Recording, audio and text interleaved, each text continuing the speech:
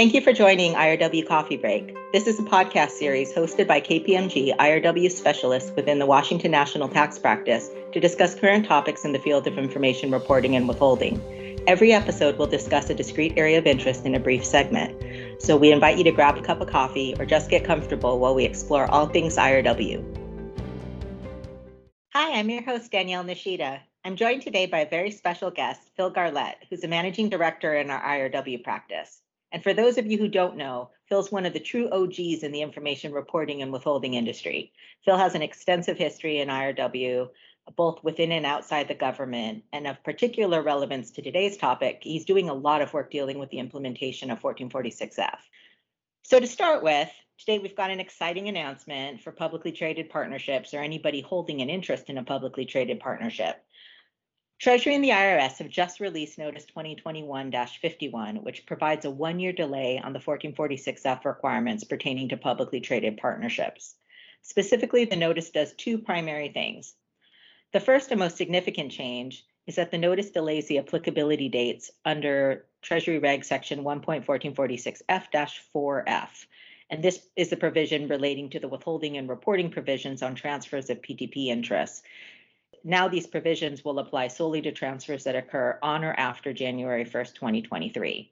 So this delay impacts the withholding requirements, the reporting obligations, and the need for publicly traded partnerships to update their qualified notices, all of which were previously scheduled to go into effect on January 1st, 2022. The second major change the notice addressed is it also provided for a one-year delay on a partnership's obligation to perform residual withholding on transfers of non-publicly traded interests. And so these provisions were also scheduled to go into effect on January 1st, 2022, and they've now been delayed until January 1st, 2023.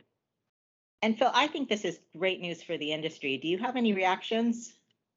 It's definitely great news for the industry, Danielle.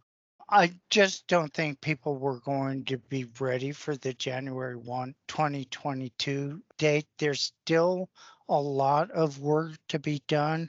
I think one thing that people should take into account, though, is most likely this is it. There will not be any further delays.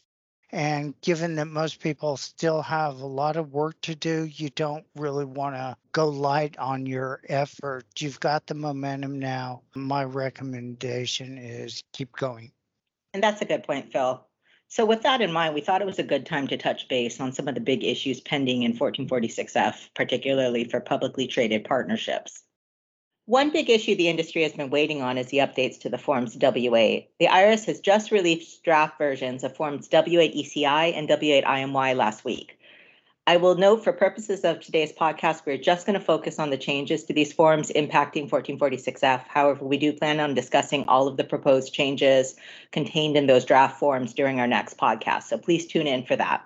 In the meantime, Phil, can you walk us through the major changes to these forms from a 1446F perspective? Sure, Danielle. I'll address the 1446F changes to the W-8 ECI first. That form added line 12 as a checkbox for a person to certify its status as a dealer in securities that's transferring an interest in a publicly traded partnership and is claiming an exemption from withholding under 1446F. The certification also requires the dealer to certify that any gain from the transfer is effectively connected with the conduct of a trade or business in the U.S. without regard to Section 864C8. More important changes, I think, are to the W-8 IMY. The draft form adds two new lines, 15B and 15C. 15B is for QIs that accept 1446F withholding responsibility for each payment of an amount realized from a sale, note a sale, of a PTP interest for identified accounts, or if no accounts are identified, all accounts. So if you check that box and you don't want to be responsible for all accounts, make sure you designate the accounts.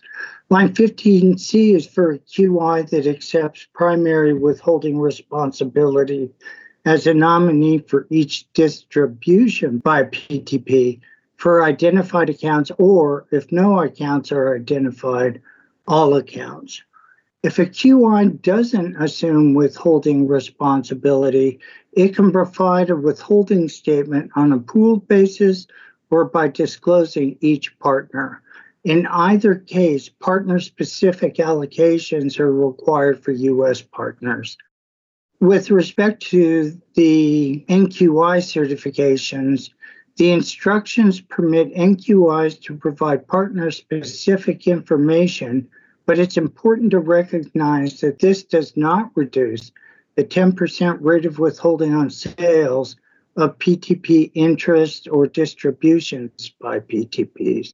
Last, I'll just mention that Territory FI's U.S. branch certifications were added for those entities to act as a U.S. person. Thanks, Phil. So a beneficial owner investing through an NQI may wonder, what is the benefit of passing up my documentation if I'm going to get hit with 10% withholding anyways? In brief, Danielle, the answer is that the apparent purpose is to allow upstream withholding agents to do partner-specific 1042S, thus enabling the partners to claim a credit for the amount withheld.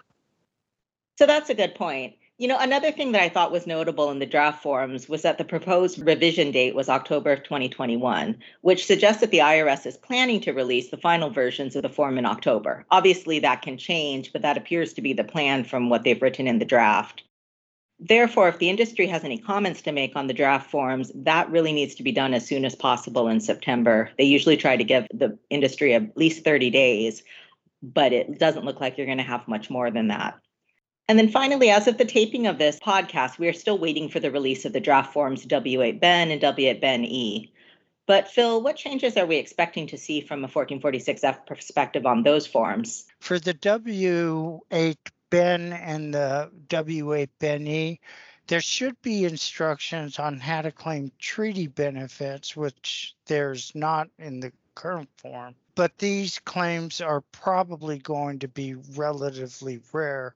So I don't think the impact is going to be as big as the W-8 IMY changes. And why do we expect those treaty claims to be rare?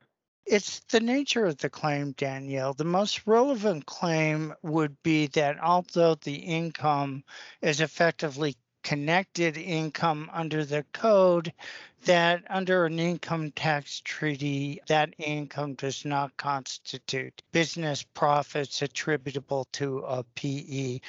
This is going to be pretty rare in most cases, particularly PTPs that are MLPs.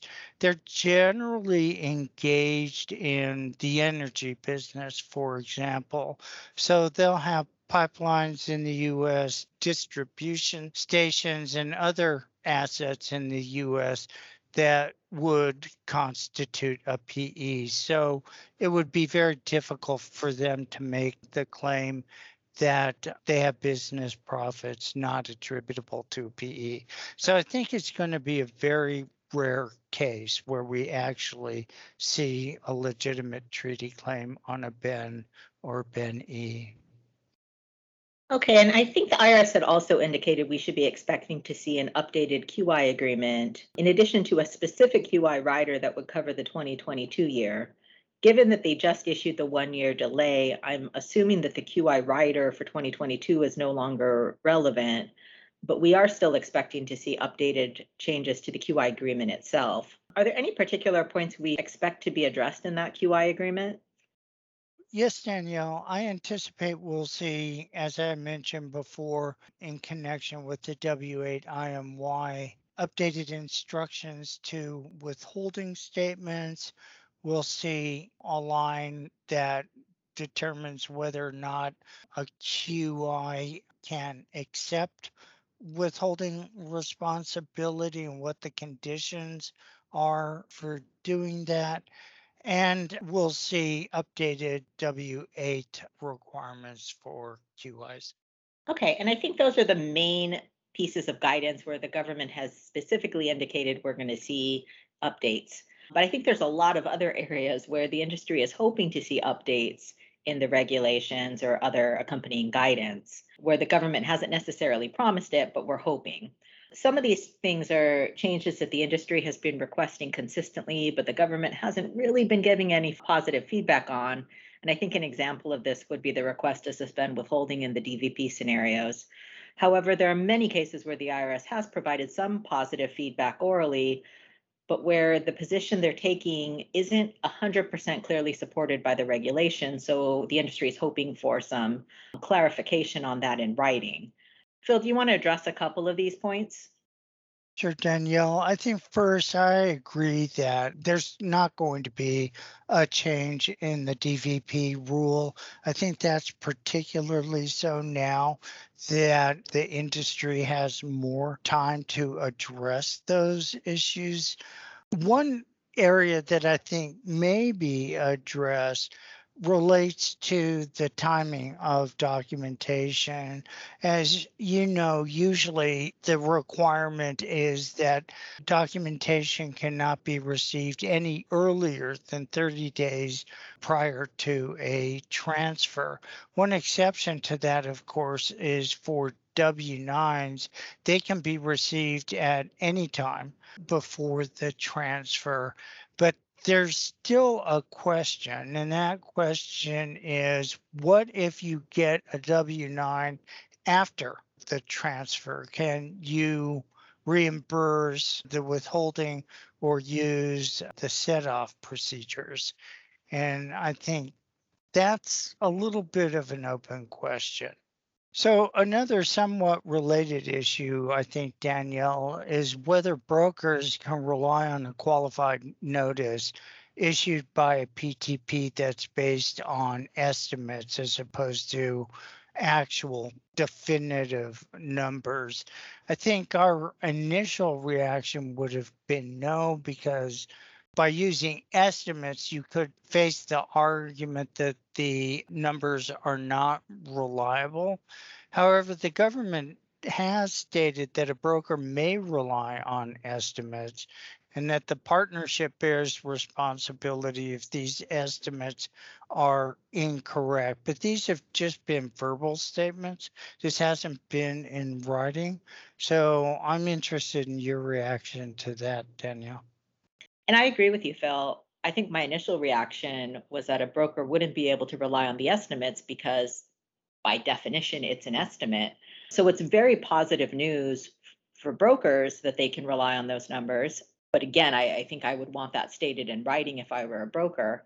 Maybe, Danielle, just in terms of other issues, it would be nice to see the government actually do something about is a presumption rule regarding non-US PTPs. I've had a number of conversations with a number of clients where basically they're saying, how am I supposed to determine if a non-US entity is organized in such a way that it would be a publicly traded partnership under the US rules? In fact, I don't even know if they would be engaged in a trade or business. And actually, the offering documents may not even be in English.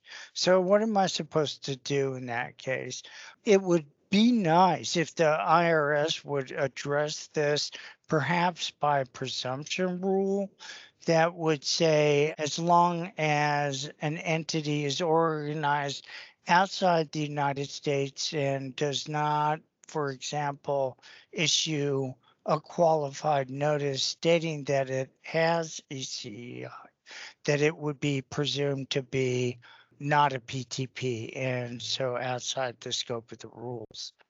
And I think we've seen the government at least acknowledge that this is a really harsh result under the current rules, where you could have a circumstance where a foreign publicly traded partnership that knows nothing about 1446F and has no reason to because they have no ECI is not issuing a qualified notice addressing 1446F. And then you have a circumstance where now you have an exchange of that publicly traded partnership interest outside of the US between two foreign brokers. Technically, under the rules, that produces a maximum withholding because there's no exception that automatically applies.